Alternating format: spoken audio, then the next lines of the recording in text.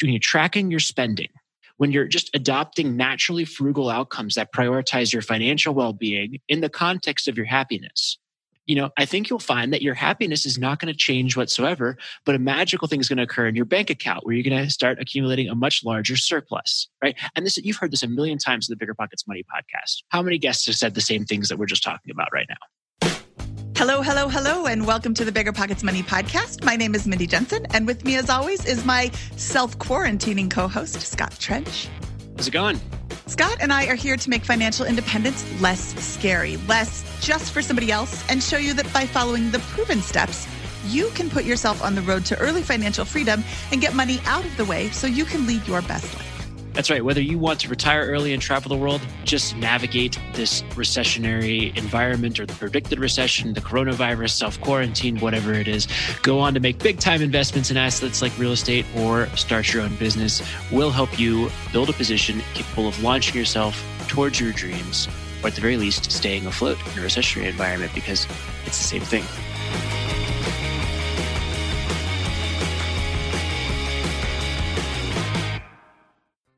Remember when you had to pay to get a lead's phone number? It was like the dark ages, until Deal Machine made skip tracing a thing of the past. Now, with your Deal Machine plan, you'll get unlimited access to phone numbers and contact information for no extra cost. That's right, get high-quality, reliable information trusted by leading financial institutions, all fully compliant with the federal Do Not Call list. Explore over 150 data points, including age, gender, marital status, occupation, and a ton more. Trust me, this is the data you need for off-market deals. With new filters, people flags, and color-coded phone numbers, lead management just got a ton easier. Ready to step up your investing game? Sign up for a Deal Machine plan today and gain immediate access to this unlimited treasure trove of contact information and phone numbers. Just head to DealMachine.com/BP. Transform your lead generation and deal-making strategies with Deal Machine. Sign up today and start exploring the unlimited possibilities at DealMachine.com/BP.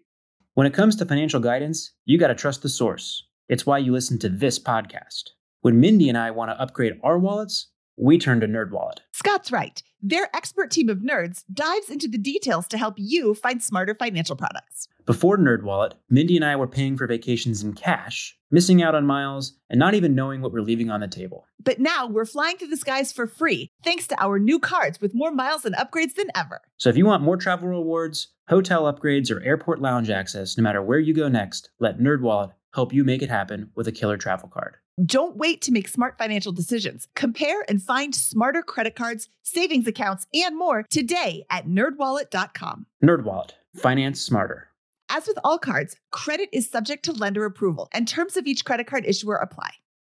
This show is sponsored by Airbnb. Did you know that I turned one of my first homes into an Airbnb? It's true. And it even helped me get the extra income I needed to launch my real estate career. So if you want to try your hand at making even more income with your property, Airbnb is the place to be. Your home might be worth more than you think. Find out how much at airbnb.com/host. Okay, welcome to Bigger Pockets Money episode 117. We are recording this on Friday, March 20th, 2020, right before its release on Monday. So any revelations that came out over the weekend happened after we finished recording. We are trying to keep up to date as possible, but we also need to give our fabulous editing team some time to work their magic. Last week, we spoke to J.L. Collins about the state of the stock market, and in that episode, he recommended staying the course and not selling your stocks. I sent him an email earlier today and got a response from him that he is still recommending this course of non-action. Today, Scott and I are going guestless. We are answering the questions that you are asking us. We asked in our Facebook group, what topics do you want to hear about? If you are not part of our Facebook group, you can join by going to facebook.com/groups/BP Money. In the beginning of the responses that we got, Chrissy responded, as much as I would like to be in a position to buy great deals, I have realized the importance of reserves. I'm going back to basics of paying down debt and having reserves for my current properties instead of stretching myself thinner. And I want to kiss her. That is, except I can't because we've got coronavirus and plus I don't know where she is. I'm self-quarantining as well. This is so strong. This is so smart. And I'm going back to basics of paying down debt and having reserves for my current properties instead of stretching myself thinner. And I just can't think of a better course of action for somebody to take if they don't have massive reserves than that, Scott. Yeah, I think, that decision is appropriate in any economic environment, not just, the fact that we're scared because of the coronavirus and whatever. You should not be investing in real estate without reserves, right? Under really any circumstances, right? The one exception that you might make is if someone is very young and getting started out and it's going to delay their purchase of a house hack by months or years to build up those reserves. The only reason I would say that is because that's what I did. I had $20,000. I brought $12,000 down to my property, and I might have dwindled my reserve to about $5,000 at its low point, in the immediate aftermath fall on that property. And that's a risky position, but it's a risk I took because I thought it would help me build wealth that much faster and sooner. But there's really no circumstance where you should have no reserves when you're getting into this business. And you should be extremely uncomfortable if you do decide to take a calculated risk and not aggressively expand your portfolio until you have built that reserve position. So kudos to Christy, and certainly encourage everyone, regardless of the market, to invest from that position of strength. Yeah, I just can't say anything better to top that. I'm going to bring in Susan now. She said, it is so tempting and easy to just roll together rental and W-2 income. And I'm glad that very early on, I set up separate bank accounts for my rentals. Also, I had been letting the money there accrue, and I just hit $20,000, which I had determined to be a good number for reserves. I now have an even greater appreciation for the value of having an adequate reserve. Then she says something really, really important. You can estimate future repairs and CapEx all day, but a pandemic, where was that on the BP calculator? So developers who are listening, we need to add that in. I'm not sure what sort of reserve percentage we should add for coronavirus pandemic preparations. But, she's right. You can estimate all day long, but emergency funds are for emergencies. And I think a pandemic qualifies. Absolutely. The point of the reserve is to handle large CapEx or other operating issues in your business that you can't predict, right? So you can't predict when the roof's going to go out, and you're going to need to finance that repair. And that could coincide with a credit crunch, right? Which is exactly what we're experiencing right now. It may be very hard to go out and get financing for that new roof, or even find the contractor to do it right now, right? And so your reserve is for exactly this moment in time. And I think that's the whole point of it. And then the Bigger Pockets calculator, right? It's just a calculator. You put numbers into it. But luckily, it encourages a lot of people to put in relatively conservative assumptions around their cash flow. And then, of course, you go even more conservative with the reserve is there to be even more conservative than those conservative cash flow assumptions you put in around the long term. So Great point, Susan. Yeah. And not every property makes a good rental. Not every property makes a good investment of any kind. So, running them through the calculator with super conservative estimates is really the best way to ensure that the best way to, let's see, I don't want to ensure future success. Well, what's the right word I'm looking for, Scott? I would say, to be fair, none of us have really advocated putting in too conservative of assumptions into rental property. And there's a reality you have to make there, right? You can't, if you're underwriting so conservatively that you're accounting for apocalypse, right? Then you're going to be priced out of deals in most markets. And that's not a reasonable way to approach life either, right? But, you do put in you put in higher vacancy than you think will be the reality, current circumstances. You put in higher CapEx and maintenance allocation than might be the reality, and you run your numbers based on that, but maybe not so deep that there's no way to possibly account for, hey, the government might shut down evictions and you might not get rent at all for a very long period of time. And by the way, that is a theme question that we need to address here at some point, Mindy. I don't know if you want to do that next or downstream here, but that's a big one on investors' minds. We're going to tease you with that answer. We're going to answer a different question first because I thought that it would go in more of a flow.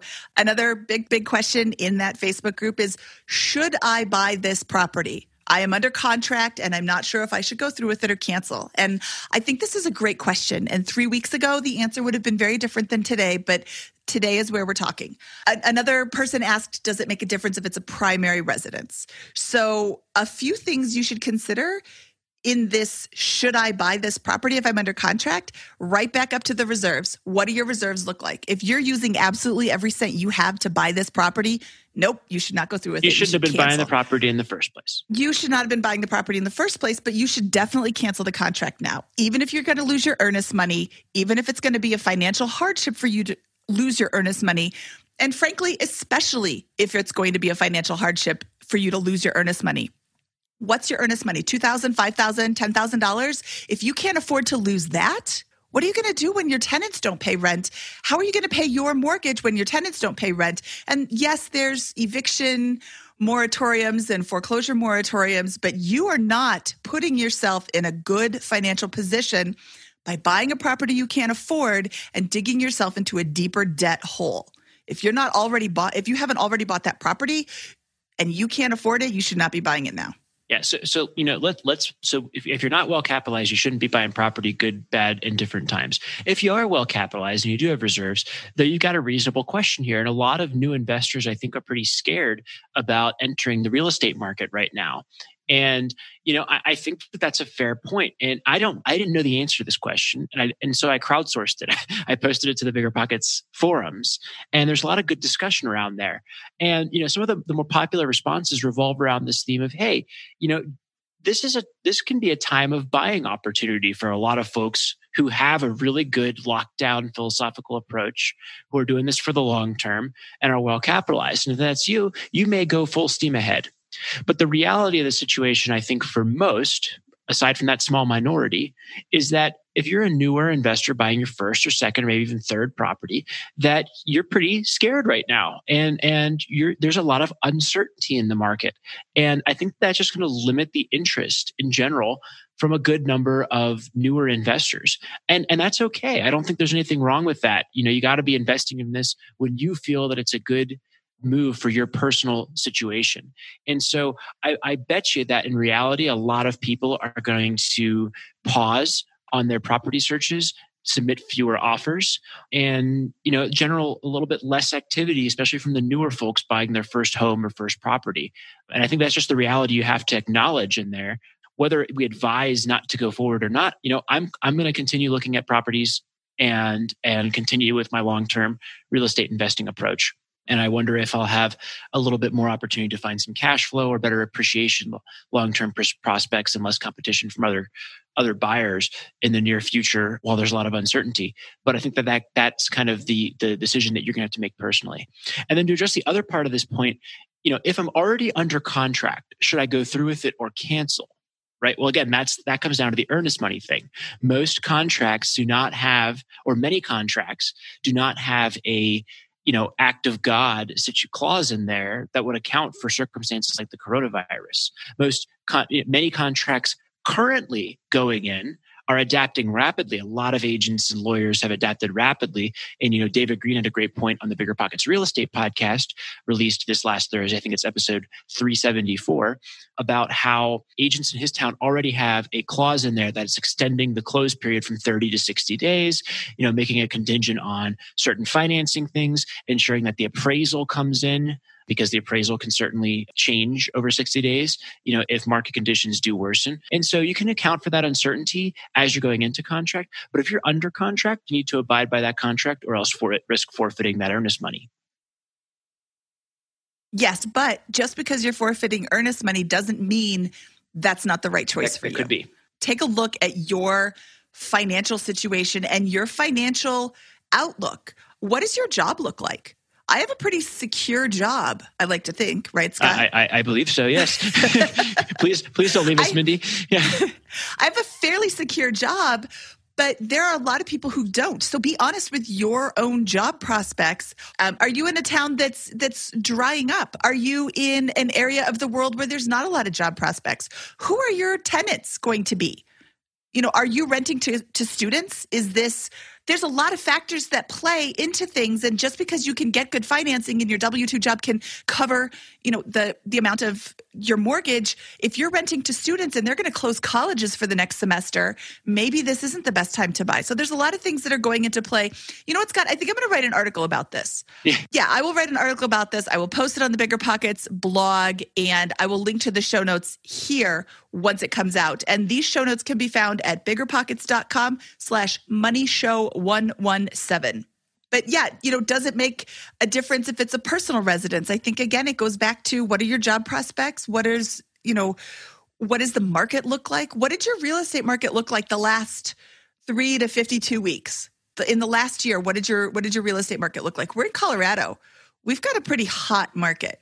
There's low inventory from 2008 when everybody stopped building. There's, we had a massive influx for a while, and I think we're now more of a balanced state. But there's a lot of demand for real estate in Colorado, and I think in our part of Colorado, and I think that will continue once the virus burns itself out. Is that the right phrase?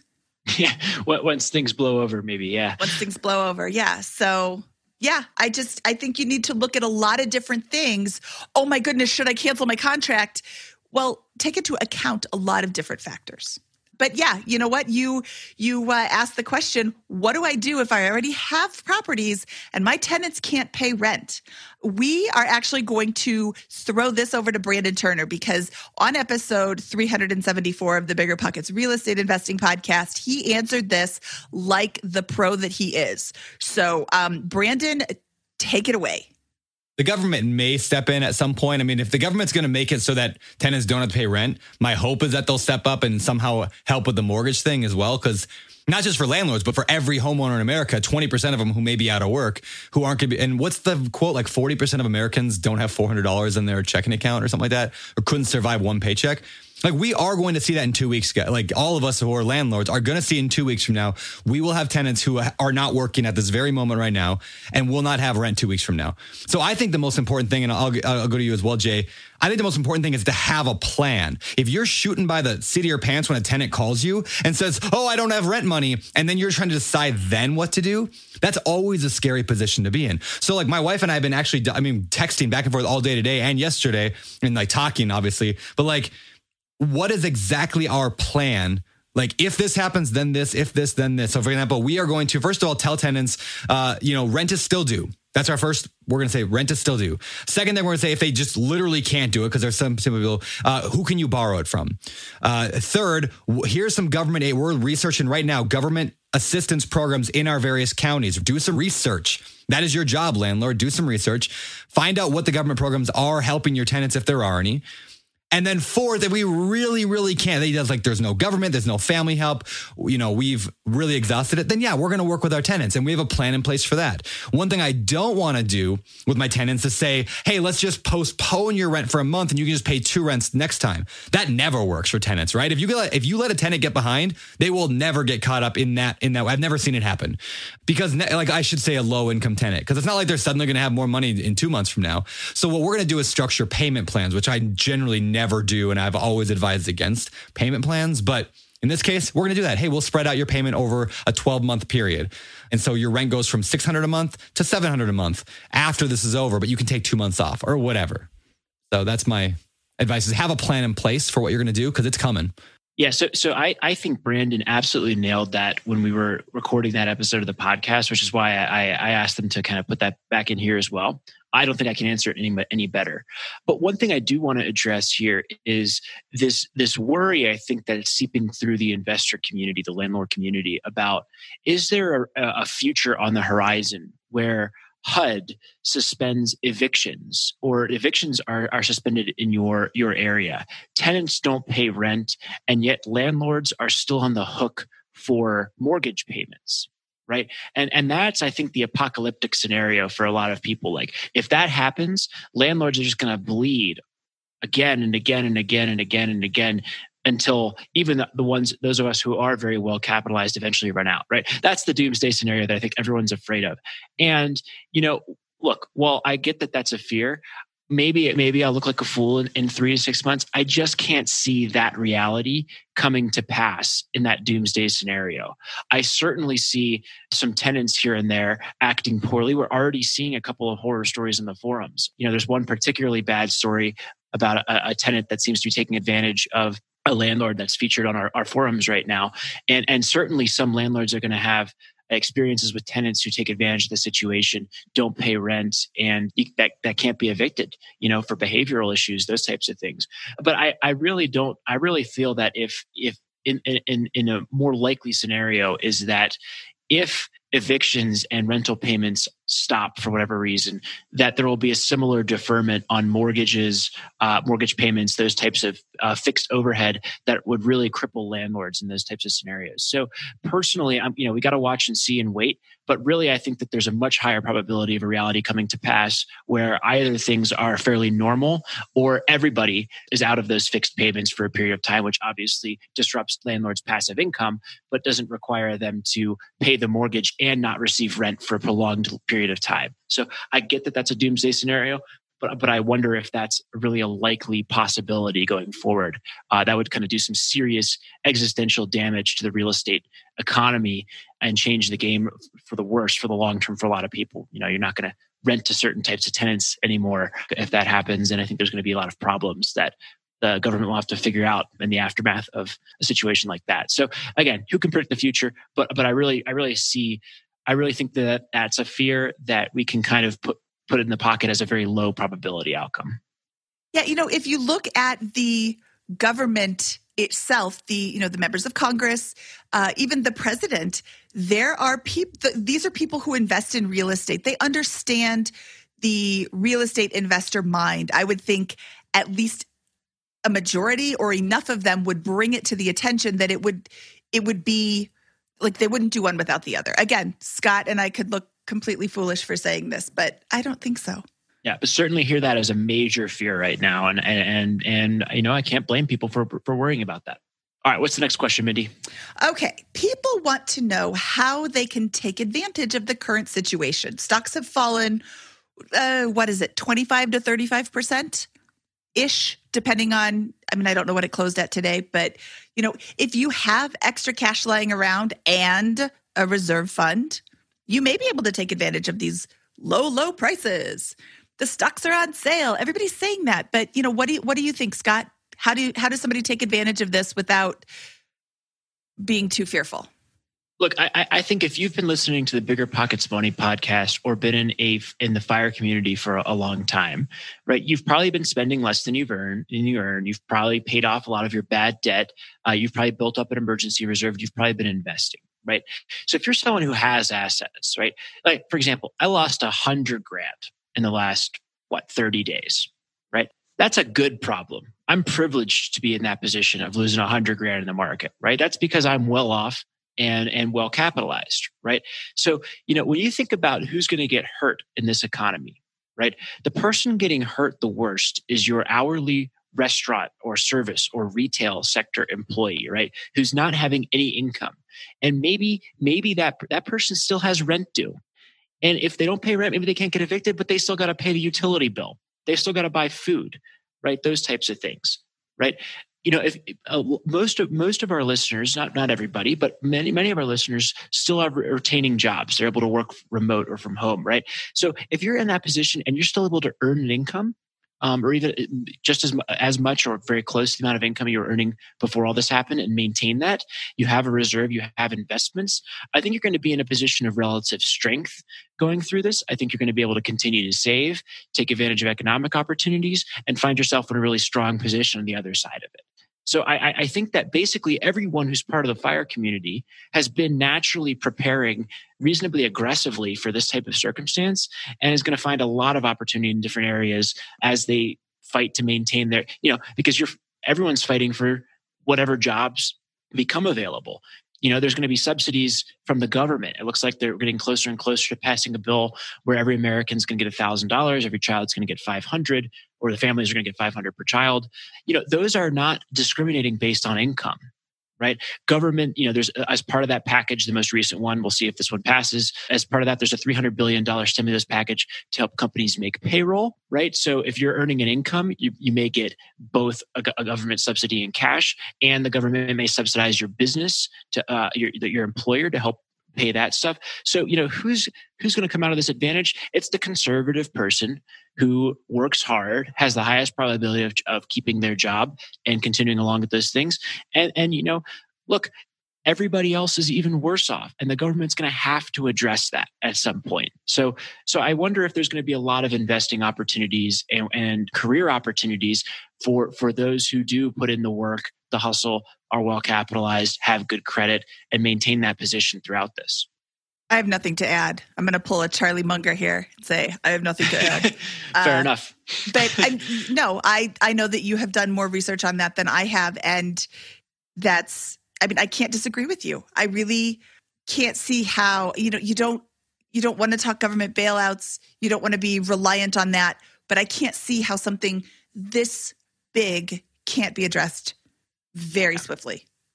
Okay, if you are still in the process of paying off debt, do you pay the debt or buy more market shares?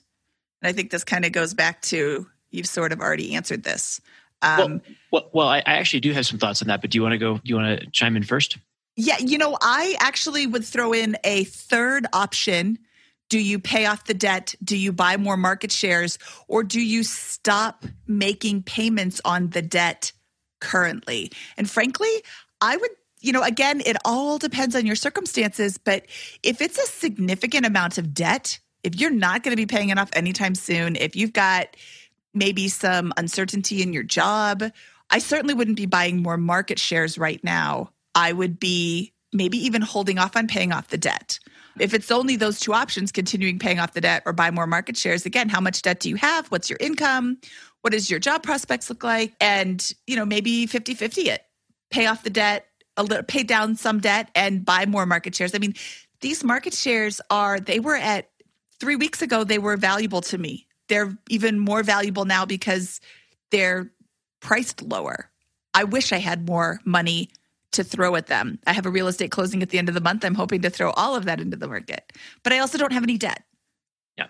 Here's how I think about debt in general. If I have debt financed at an interest rate of 0 to 4%, right? I'm a reasonably ambitious investor, and I believe that long-term investing in most of the alternatives that I would conceive of investing in is going to generate me a risk-adjusted return that is much higher than 4%. So I do not make prepayments or aggressively pay down anything beyond the minimum required payment on debts financed at 0 to 4%. If I have a debt financed that has an interest rate at 7 or more percent, right? That's a very high interest rate. And if I pay down that debt, I'm getting a very high guaranteed return, right? And so I would pay down that debt right away if I had that kind of debt at that level. I'd also pay down any bad debts that were coming in at those types of rates. Go ahead, Mindy. Can you explain how you're getting a guaranteed return? Because that phrase may be confusing. The interest rate on my debt, I know that I'm accruing interest at a rate of 7 or more. Let's say I have an interest rate at 10%, right? $100,000 at 10%.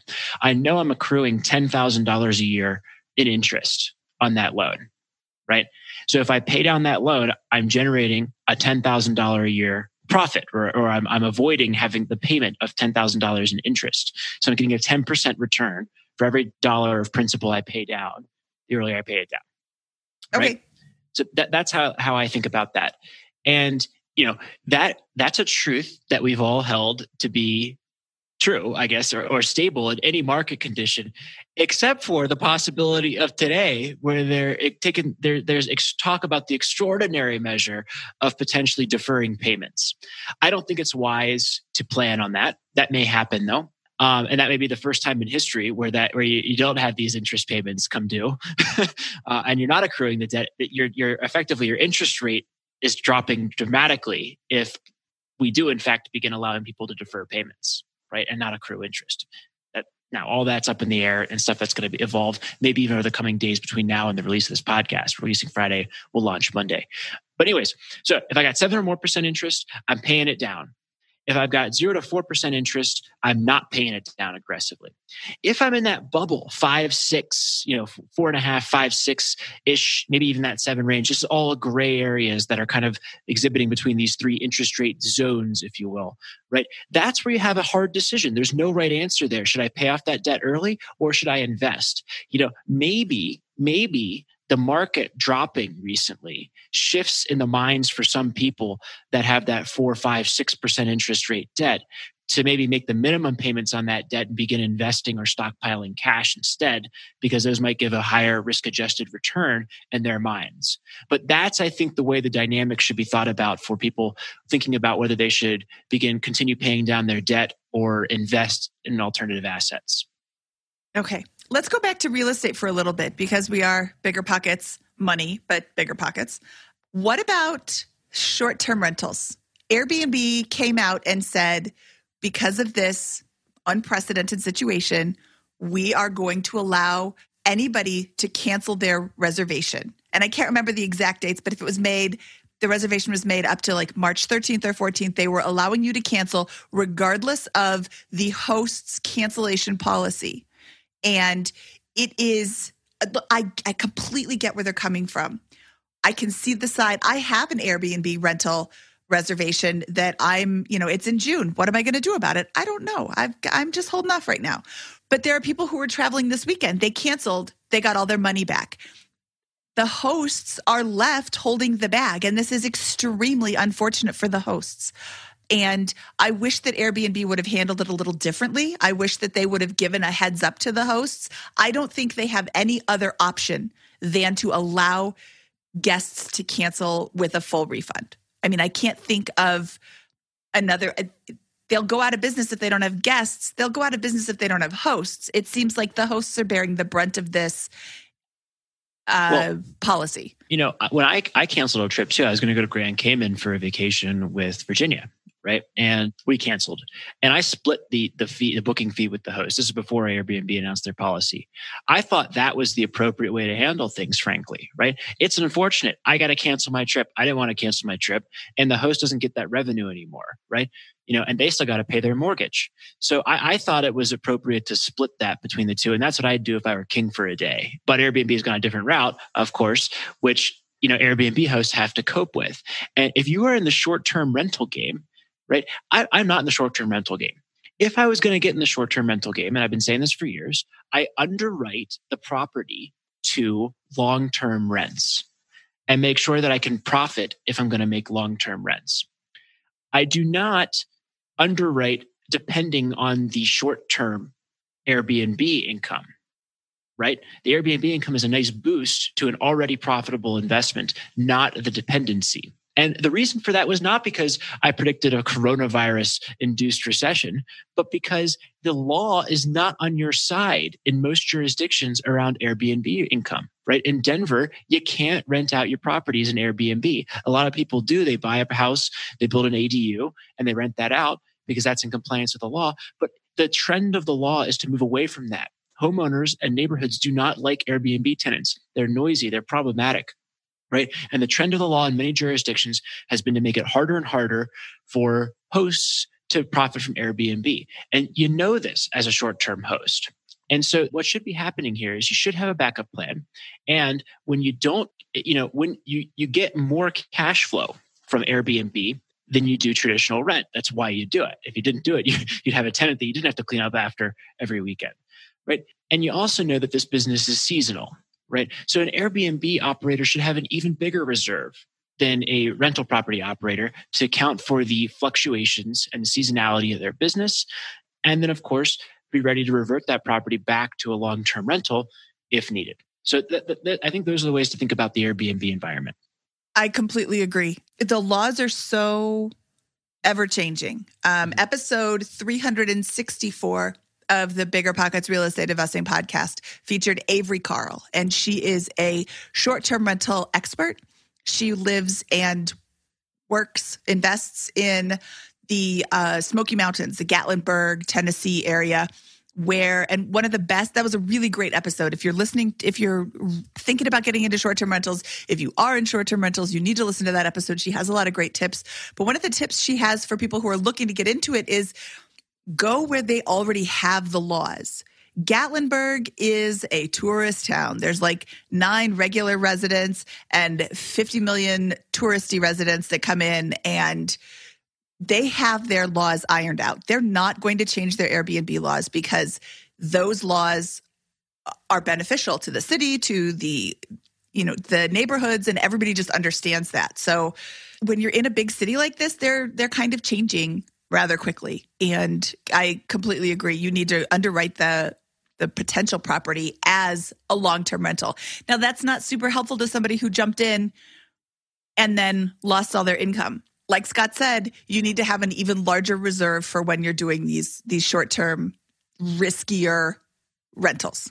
Yeah, I think that the tough thing here is I don't know what the answer is for somebody who just bought a property with no reserves that cash flows at $100 a month, but doesn't really cash flow because they didn't take into account for vacancy and CapEx and maintenance. I don't have the answer for somebody who's got an Airbnb that can't rent it out to a long-term tenant and has all their income dried up and still has a mortgage payment and has little reserves, right? There is no good answer to that.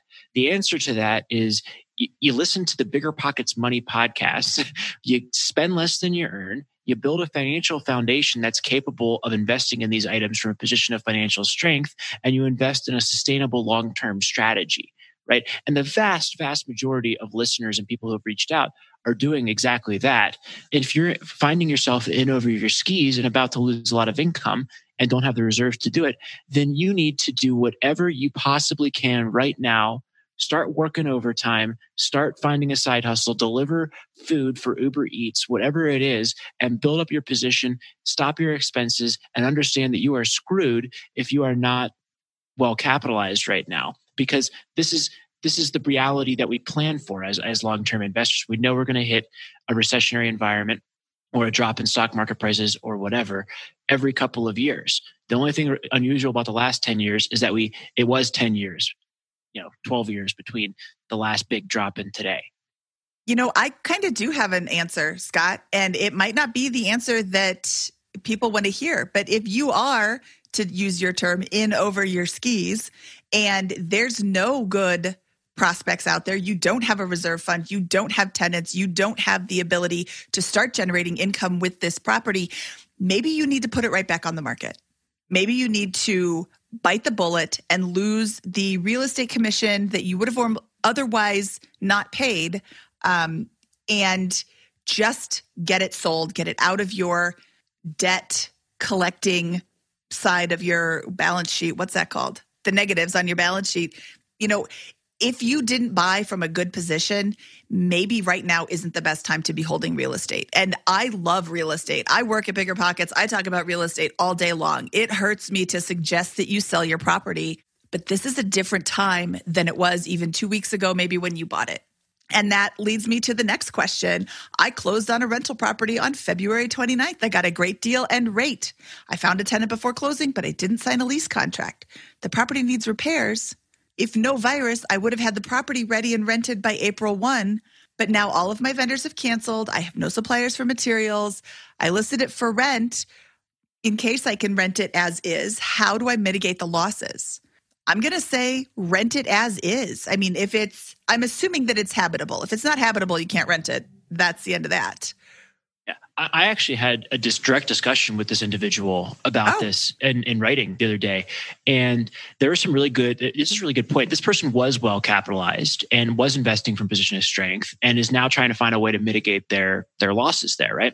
And there's a couple of different ways to think about this. If you try to keep dropping the rents for a long-term lease, then you risk going too low and getting less rent than market over a 12-month period. Right. If you try to keep the rents at the same high price, that you originally thought you could get a few weeks ago, in the short term, you may get no rent. right? So, there's a couple of creative solutions that might apply to this situation. And the only issue is that we're inventors here rather than followers. It is never good to be an inventor in this type of scenario. But, a couple of the solutions were, one was go month to month, go at a lower rate month to month, have an intro low rate, and then say, hey, I plan to raise the market rent from here to here over time. But this will be a lower risk way for you for the next 2 or 3 months. And then we can raise the rent and agree to a longer term lease over time as we see what market rents settle back into. That's a really, I think, creative way to offset some of that risk in the short term for this fellow, while also giving him a chance to get a fair market rent at the end of the day. Good deal for the tenant in the short run as well. So I think that was the kind of solution that we settled on in that discussion. I think that was a interesting approach, and really good on him to think of that. Yes, and this was actually, I think you were having a conversation with the guy who responded, but this was actually a woman who had asked that question. And then another guy said, I have a similar spot, but I'm in a similar spot. Maybe I got almost the exact same question for somebody else then. Well, you know what? It's not a unique position to be in. Yeah. Right now is the very start of the spring selling market. It's, is it, March 20th when we're recording this. March is kind of the beginning of the spring selling market. So maybe you went under contract in January or February, you just closed, and then the market fell out from underneath you. Again, it goes back to the very beginning. You need to have good reserves. What do you do if you don't have good reserves? Can you get some reserves? I mean, having a little bit of income and a month-to-month tenancy can be really beneficial to both of you, because the tenant isn't locked in. What if they lose their job? They can cancel the contract and go live with their mom. Well, let me tell you this on the reserves front, right? Suppose I got a property that's worth $300,000 and I got a mortgage of $200,000, right? I would rather have a mortgage right now of $230,000. I'd rather refinance, pull $30,000 in cash out and have that sitting in the bank than have no cash in the bank and have a $200,000 mortgage. So, if you're taking out a little bit more debt to have a little bit more reserves right now, that's something that Jay Scott recommends and that I agree with in kind of recession-proofing your portfolio. Much better to have liquidity, even if that comes at the cost of a little bit of increase in your debt, than to be without liquidity and have less debt, I think. Yep, I agree. And that's just general in every market condition, right? You pay the cost of that of holding cash at every moment in a growth market, and you don't get the benefit of the return on that reserve until today, or until the recessionary environment. If we do go into recession, although it seems ever more increasingly likely that we are here, and that's the environment we got to adapt to. I don't think it makes much sense to ignore the big R word. We are definitely going into a bit of a recession, if not a longer term recession. We had Jay Scott on episode 70, where he talked about his recession-proof investing book. This is an ebook that's available at biggerpockets.com/store. And it is a book that gives you tips for maximizing your investments during a recession. We know you've heard it before. Cash flow is getting very hard to find. There's always long distance investing, but you may be thinking, I don't have a team, enough experience, or the market knowledge to get in. That's where you're wrong. And it's also where Rent to Retirement comes in. Rent to Retirement offers fully turnkey properties that are newly built or renovated, leased and managed, allowing you to invest out of state with confidence. They've got single family, multifamily, new build, and syndication opportunities across multiple markets. They even have BRRRR deals with immediate equity. Rent to Retirement helps investors learn how to build a bulletproof business plan with the best investment and tax strategies around to help you reach financial freedom through real estate. There's no excuse not to get started in real estate investing when you have the right team and systems already in place. To learn more, visit rent2retirement.com. That's rent2retirement.com. Or text REI to 33777. Again, text REI to 33777. This show is sponsored by Airbnb. Did you know that a long time ago, before I ever started my real estate business, I turned one of my first primary residences into an Airbnb? And that's the extra income that I needed from Airbnb that gave me the confidence to go out and work for myself and eventually quit my 9-to-5 job. And now I have dozens of Airbnbs all over the country. I've even partnered up with the old David Green on a recent property in Scottsdale to take our portfolio to the next level. And of course, we host it on Airbnb. But you don't need to be a full-time real estate investor to start on Airbnb. As a matter of fact, I was self-managing 10 properties while working my 9-to-5 job, so I know anybody can do it. Think about it this way. You're looking for extra income and going on a vacation. Wouldn't it be great to rent out your space and let your property pay for itself while you're gone? I did this one time. I pitched my wife and my roommate, because we were house hacking, on the idea of renting out our home, and it paid for all of our expenses on a trip to Mexico City. So go and give it a try. It might just change your life, just like it did mine. And I really do mean that. Your home might be worth more than you think. Find out how much at airbnb.com/host.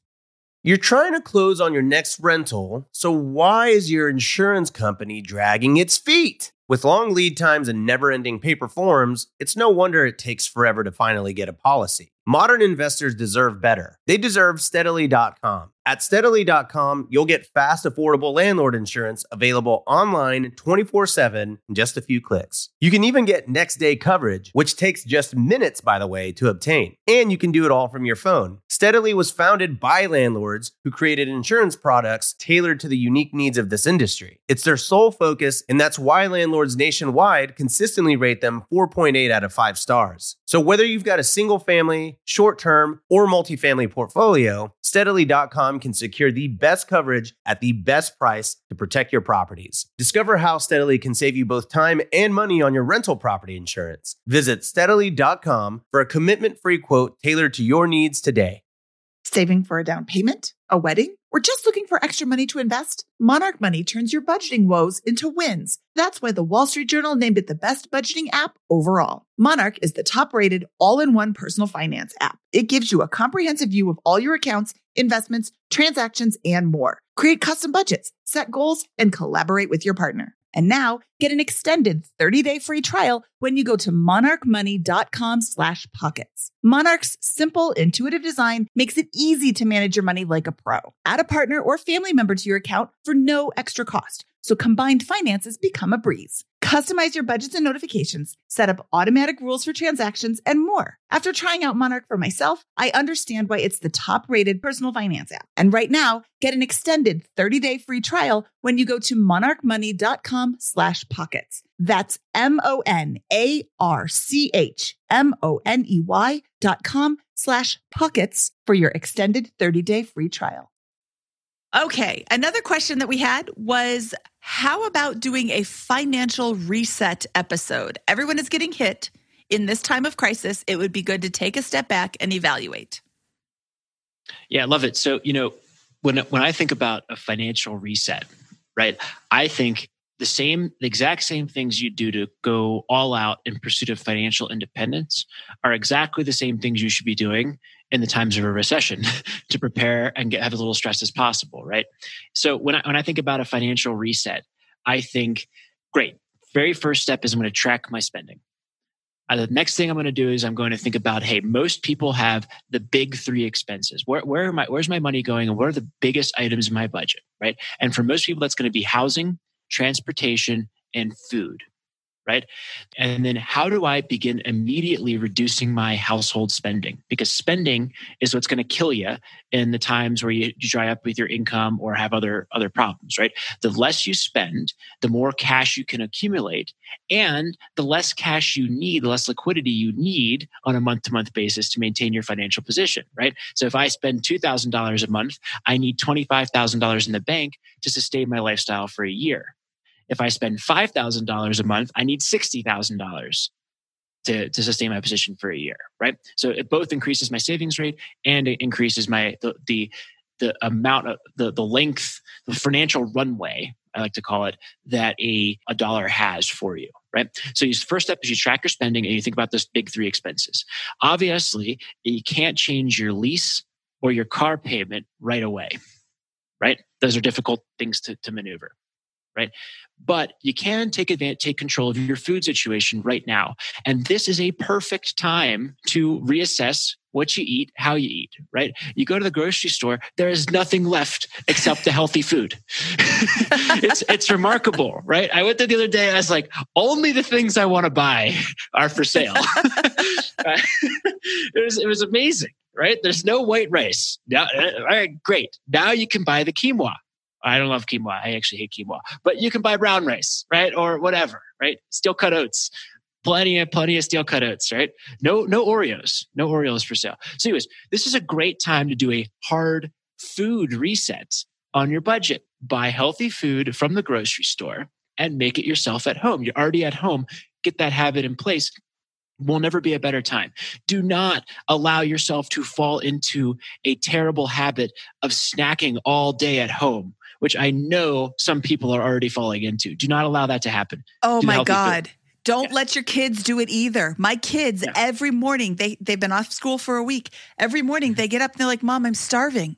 You're not starving. You're bored. Go for a walk. Go outside. Go play in the backyard. Go do something. And if you are quarantining yourself, maybe that something is going for a walk by yourself. Maybe that something is going for a bike ride by yourself. Maybe you just had a blizzard like we did yesterday on the very first day of spring. You can shovel the snow by yourself. Shovel the snow. Shovel your neighbor's snow. Come shovel my snow. Shovel the street.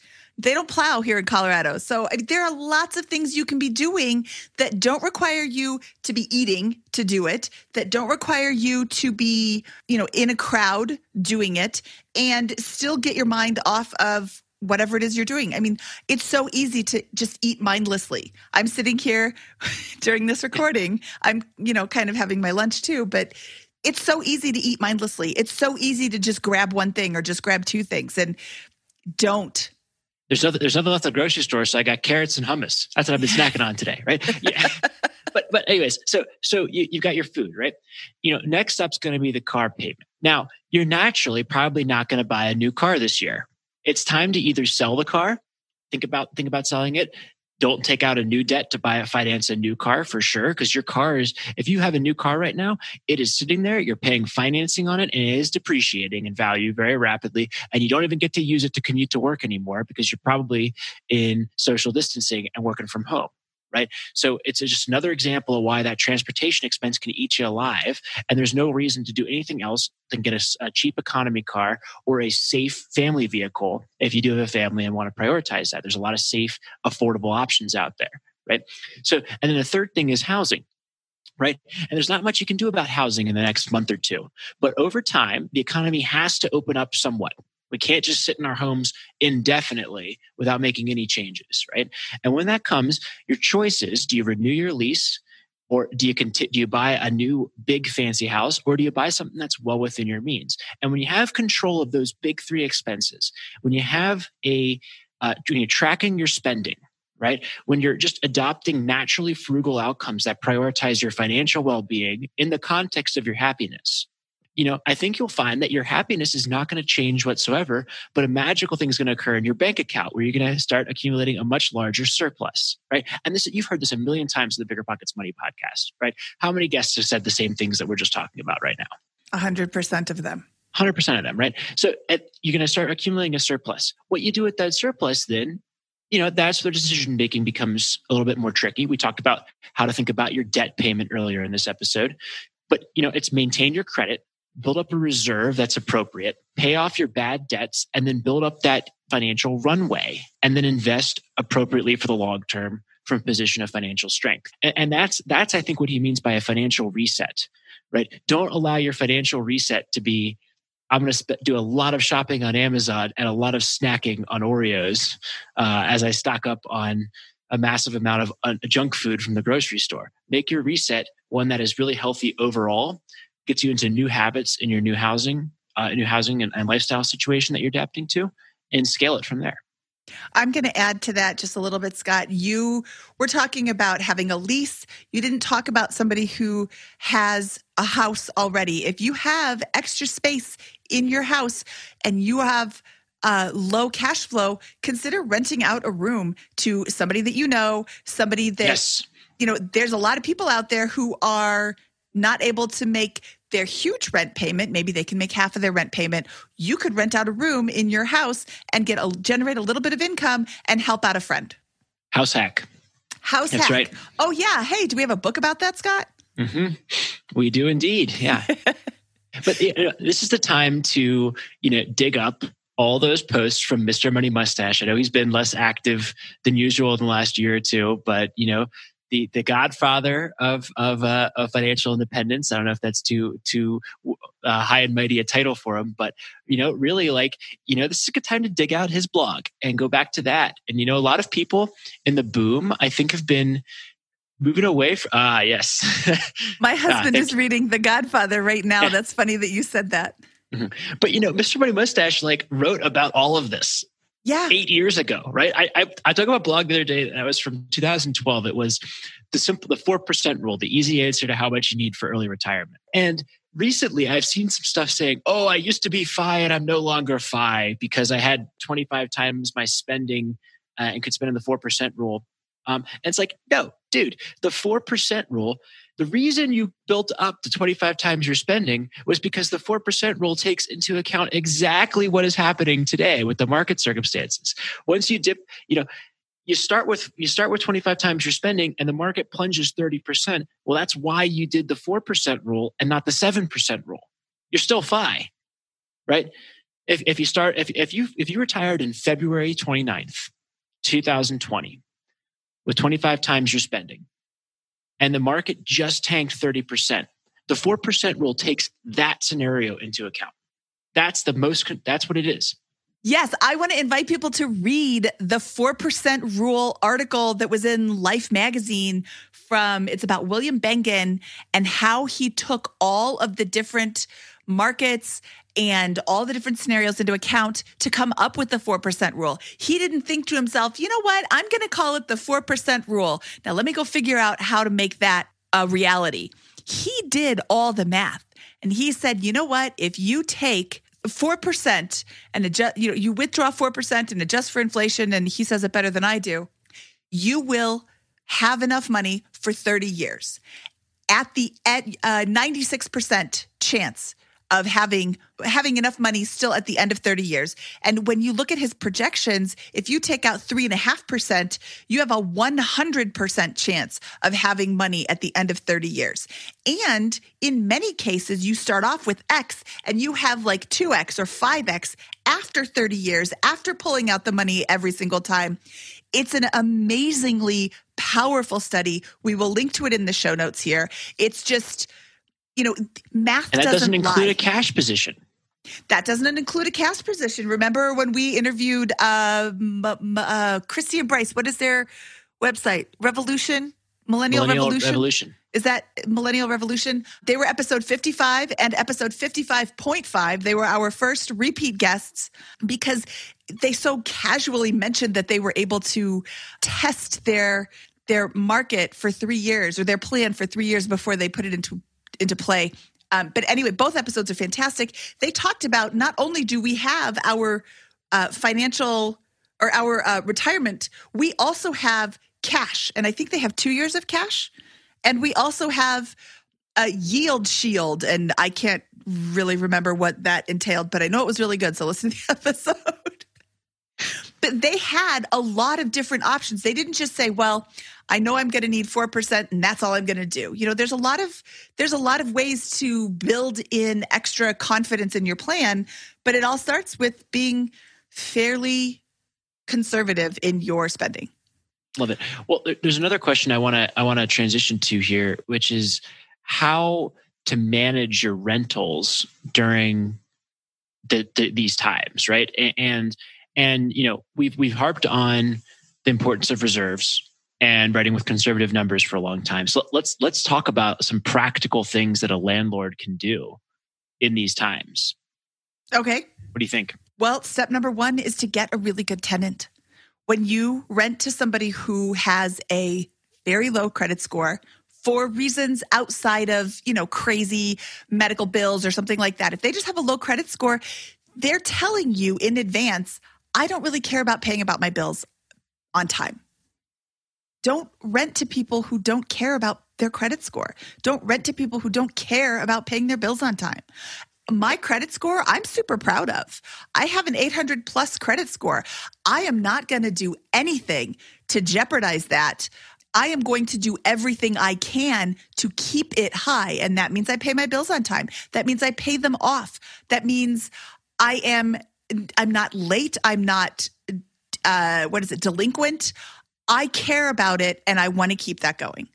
Yeah, so I love that. I think, tenant screening, is a key thing here. The folks with good credit are not going to want to wreck their credit. The folks with bad credit, they're going to be the ones who are going to be the first ones to screw over landlords and take advantage of this no eviction situation because they didn't care about their credit and they have bad credit already. But, as a landlord, just because they're putting a moratorium on evictions, most people are not going to ruin a lifetime of good credit by stealing money from you and not paying rent. Only the people with the bad credit are going to want to do that, right? So you're giving those people a tremendous amount of power. And if you're in that situation, you don't have to weather the storm for temporarily. What are some practical things you can do there? You can consider cash for keys, right? This is where you pay your tenant their security deposit or straight up cash in order to leave your property so that you can begin the remodeling process and move on. I've used this before. It enables you to get a bad tenant out, typically with a reasonably clean unit, and begin to work on construction immediately. I want to say that while I completely understand why somebody would want to do this, I also understand the flip side of somebody saying, but I don't want to reward them for their bad behavior. And look, I can be kind of, is vindictive really the right word? I do not want to reward you for your bad behavior, and I want to punish you if you messed with me. But when I want to kick out Scott from my unit because he hasn't been paying me, I can be really nasty about it, and Scott could be really nasty back. He could give me a property that has a lot of damage. He could give me a property that has a significant damage. I've seen a lot of these damaged properties, and it just breaks my heart that these landlords are having to deal with this. On the other hand, if I tell Scott, look, I know you can't pay your rent. I'm sorry that you can't pay your rent. Let me help you get into a new property that has a lower rent maybe or whatever. Let me help you do this. Here's some money. In exchange for this money, I want you to leave the property, in good condition. This encourages Scott to not play hammer darts in the kitchen. This encourages him not to flush things down the toilet that don't belong there. And it encourages him not to leave the place filled with animal feces like the people across the street from me the other week. And here's how I would think about handling a situation with a tenant who wasn't paying rent and I thought was going to play darts with my kitchen if I started threatening her. I'd say, look, I would potentially go with cash for keys, right? Because this is so uncertain. I would want to get them out and begin work finding a new tenant as quickly as possible. Right, because I know they're causing a problem and not going to pay me. Right, I'd say, look, I'd like to give you $500 and help you move out of the property, and I'll give you $500 in cash if you are out of this property and it is clean by the end of the week, or $1,000, or whatever it is that I think is appropriate given the context of rents in my market or whatever. Right? And I'd also say very politely but firmly, you're not paying rent, and while I understand there's a moratorium on evictions, when this is over, I'm going to need to sue you for that rent and take you to court for that and continue with the eviction process. And that will ruin your credit and may make it very difficult for you to find a place in the future, right? So there's a carrot and stick incentive here to kind of show, hey, maybe I don't have power temporarily to follow through on the eviction process right now, but that will change downstream. And this is not playtime and get away without paying rent indefinitely for you. And if you do, then I'm not going to pay you to leave the property. I'm going to bring the full weight of the law down there, wreck your credit, and evict you and sue you for those damages and take out as many liens as I can against you because that's the law and this is the agreement that you signed, right? So it's kind of as tactfully as possible communicating that carrot and stick message. I think is a practical way to go about this. In the construct, I would also maybe consult your property manager or lawyer before you go and take any specific action. But that's the way, as a businessman, I would begin framing my thought process and trying to work with my tenants. Now, the next thing here is, let's say I have a vacancy that we just discussed. We already discussed some of that, or I'm an Airbnb host. And that's the only way I'm going to make income, right? Well, now I have to think about things not in the context of how do I attain my numbers that I initially forecast, but how do I get some money, right? Because every month that you receive no income, you're paying the whole mortgage, right? So let's say your mortgage is $2,000. Well, I'd rather have $800 in revenue to offset that mortgage than $0, right? So you begin to say, not what's what was I projecting, but what is the current reality and how do I manage to that? And how do I accept that and stem my losses and keep things going there? And maybe you have to bring some cash to the table in the interim in order to weather the storm. But the way you lose big from this recession is, or if it is a recession, is you if you lose your property, destroy your credit, and get foreclosed on or can't hold on to your property. The way you win is by building an effective reputation, maintaining a reasonably well-capitalized position, and buying more property at great prices with partnerships, with access to financing. You can't do that if you have no cash, if you have no credit, and you have no reputation because you've lost your property and haven't been able to manage through this. You know, you bring up a really good point there, Scott, with partners. Ashley Kerr is the host of the new Real Estate Rookie podcast, along with Felipe Mejia. She was our guest a couple of weeks ago on episode 114, and she built her empire through partnerships.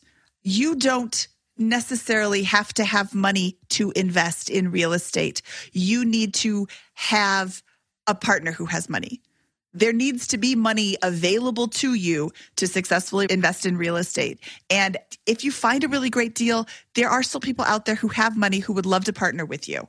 Yeah, I'll just wrap up here with your real estate investing strategy, in my opinion, needs to win under three market conditions. You got to be able to win if the market goes up. And the only way you win if the market goes up is if you are invested in real estate. If you're not invested in real estate, you don't benefit from rent appreciation or price appreciation, right? You have to win if the market stays flat for a long period of time. And you win by that because you're paying down your mortgage and your cash flowing, right? That growth is obviously accelerated in an up market, right? But you win, and then you have to win in a down market. And how do you win in a down market? Well, you have access to cash, good credit, and a great reputation so that you can buy more deals at a better price in the down market, right? And so that's the approach that your investing philosophy has to be in there. Consistent but not aggressive. And you can't build a reputation. You know, don't feel bad if you're an investor who's bought property the last couple of years. As you manage through this, I'm not giving my money to a newbie to invest as a partner with who has never bought real estate before and is getting started now. I'm going to give my money, if I partner with somebody, to somebody who has properties and is managing them professionally and appropriately and making the best of the situation and is ready and has a good business plan prepared to go and move forward and buy more at great prices with great cash flow, right? That's how you win in all three market conditions. Yep. And you're not alone, Scott. There are a lot of people just like you that have the money. They don't have the time. They don't have the interest. They don't have the energy. They want to partner with you. Keeping an eye on the market right now, finding great deals and bringing them to people who have money to partner with is a great way to get into the market. What does Brandon say? 50% of a deal is better than 0% of a deal? Yeah, 50% of a great deal is better than 100% of no deal. Yes, that's it. That's it. I love that quote. That's a great quote. Okay, so Brandon touched a little bit on this, how to deal with your current tenants that are not able to pay the rent or not able to pay all of the rent.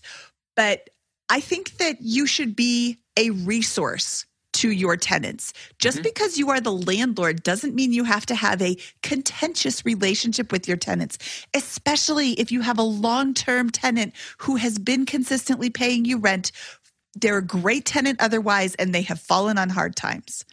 Jacob from iHeart Budgets was a guest on our episode 85, and he compiled a list of resources for those financially affected by the coronavirus. Among them are bank and credit assistance, student loan and mortgage relief, places to pick up lunches for your kids, and even help with utilities and taxes. He also goes into detail about the Families First Coronavirus Response Act, which was passed on Wednesday, 2 days ago, which gives guidance on paid sick leave, food assistance, and medical testing. And finally, at the bottom of his post, he links to many other financial bloggers' articles about additional resources, financial hardship, mental wellness, which is something that you really need to be paying attention to right now, especially when you're self-quarantining. There's more and more, what's it called? Stay in place, self-quarantine in place. They have a term. I can't remember what that's called. But mental wellness is something you should really be considering right now. Money management, making additional money, and activities for kids when you're stuck at home. So we are going to link to it in the show notes, which can be found at biggerpockets.com/moneyshow117.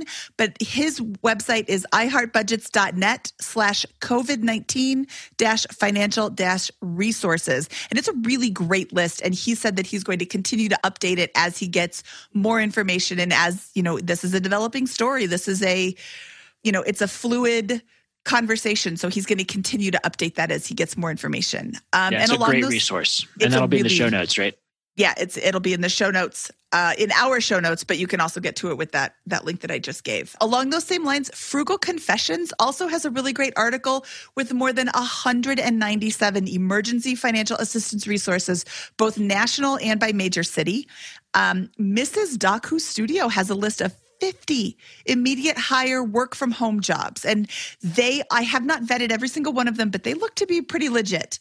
The list is divided into two sections: companies hiring now and companies who are always hiring for work from home positions. All three of those links will be in our show notes at biggerpockets.com/moneyshow117.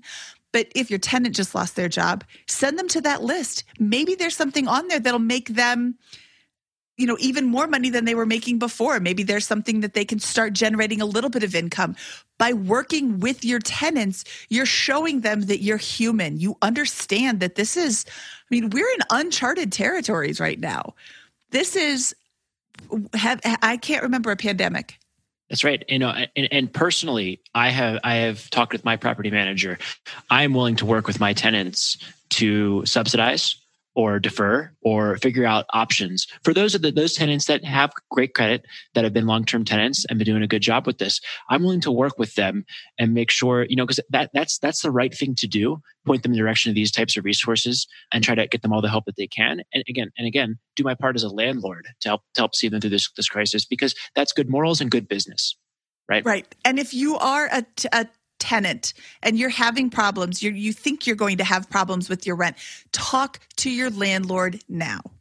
Start looking for other ways to generate income, but talk to your landlord now and let them know what's going on. Hiding it, trying to avoid the inevitable is never a good plan. The ostrich head in the sand syndrome, that's not a good way to live your life. Yep. Okay, Scott, I think we have answered almost every question that our group members had asked us. Right now we're in trying times. These are uncharted waters, like I've said before. We're winging it just like everybody else. And the way that you wing it is by having a plan in place to not have to wing it when it comes through. Yeah, I think we've all prepared accidentally by working towards financial freedom for exactly the circumstance that we find ourselves in. It certainly feels like it's delaying financial freedom, but it is really a natural part of the cycle that that in preparing for financial freedom, you are preparing for. Yep. So it's now time for the famous four, except that we don't have a guest and we've already answered those 4 questions. So why don't we leave our listeners with 4 tips today, Scott?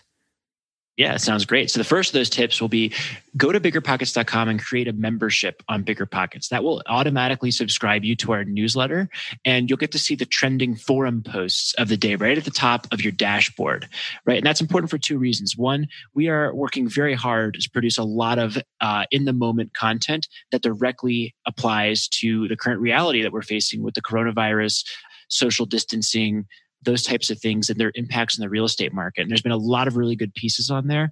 And I think that's just the easiest and free way to get up-to-date information there. And then the other part of it is the things that we don't have answers for, we're able to crowdsource, right? So what will the impact of coronavirus be on real estate? Well, no one knew, and that's evolved rapidly over the last 15 days. And there's been a thread the entire time with 600 posts of people chiming in. It's really interesting to see the latest thinking and the differing opinions there and how that thought is improving. And you'll get access to all of that and can join the discussion there. Yep. Another thing that we would suggest doing is to join our Facebook group.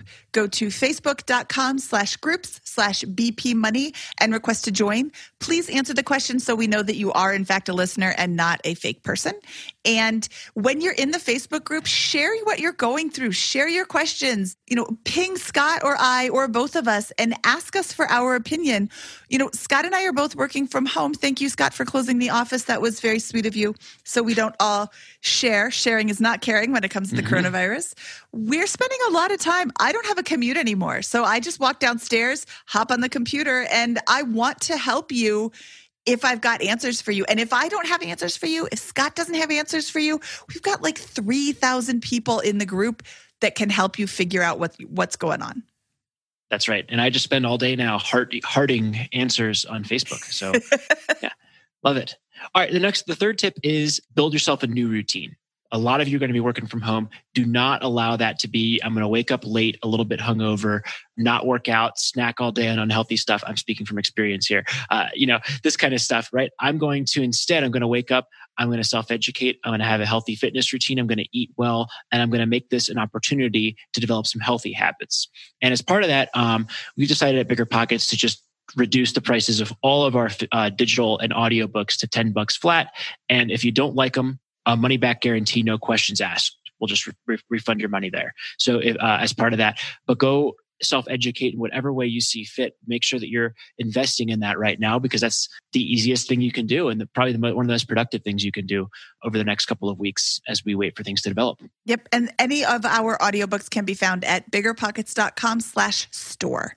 Okay, the last thing we're going to do is ask a favor. I guess this isn't really a tip. It's more of a tip for us. We love making this show for you. And we are sitting here on a Friday afternoon, frantically trying to get this podcast out as late in the week as possible so that we can bring you as much up-to-date information as we can. And we would love it if you would subscribe to the podcast and leave us a rating or a review or both on wherever you get your podcasts. iTunes, Podcast Addict, Google Play, I guess it's Apple Podcasts now. Whatever it's called, wherever you get your shows. We would really like to hear from you, and we would really love a rating and a review. Yeah, that's right. We've actually thrown out a number of podcasts that we had pre-recorded so that we could, record on Friday evenings now and have the most up-to-date stuff for these Monday shows. So yeah, we definitely appreciate those reviews, those honest reviews you give us on iTunes, wherever you listen to podcasts.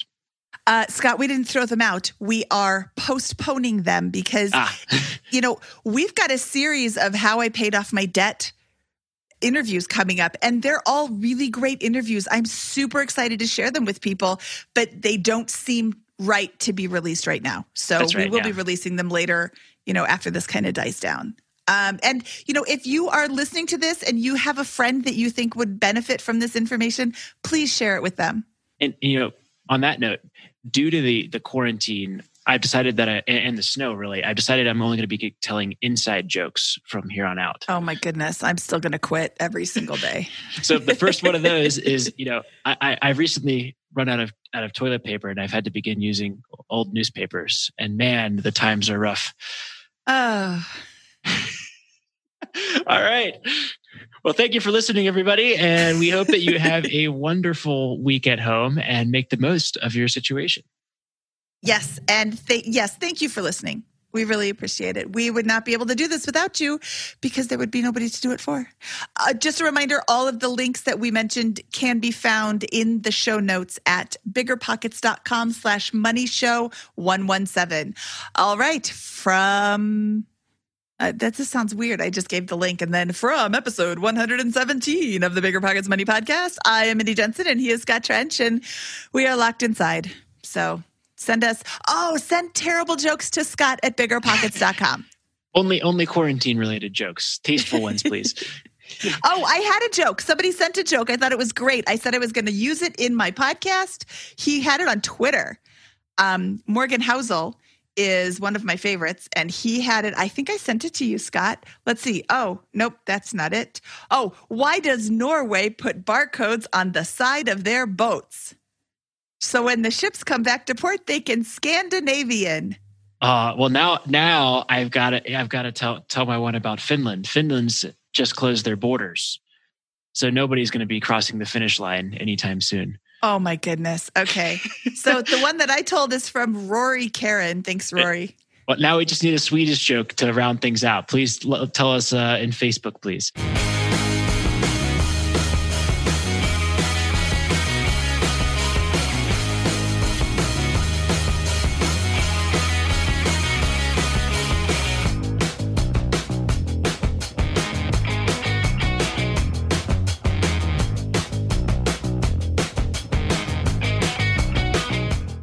The market is changing, and finding your way can be tricky. Rates shift, headlines whirl, but your goal hasn't changed. You want financial freedom, and the best investors know it's not about timing the market, it's about time in the market. If you're ready to get into real estate investing or take it to the next level, finding an investor-friendly agent is your next step. With the BiggerPockets Agent Finder, you can find the right agent in minutes. Just head to biggerpockets.com/deals. Enter a few details about what and where you want to buy, and boom, instantly matched with an investor-friendly agent who fits the bill. These local market experts can help you navigate the neighborhoods, analyze the numbers, and take action with confidence once and for all. This free resource is only available at biggerpockets.com/deals. Get an agent, get the deal, and get closer to financial freedom at biggerpockets.com/deals. That's biggerpockets.com/deals to find your investor-friendly agent today. The content of this podcast is for informational purposes only. Past performance is not indicative of future results, and all host and participant opinions are their own. Investment in any asset, real estate included, involves risk. Use your best judgment and consult with qualified advisors before investing. Only risk capital you can afford to lose. BiggerPockets LLC disclaims all liability for direct, indirect, consequential, or other damages arising from reliance upon information presented in this podcast.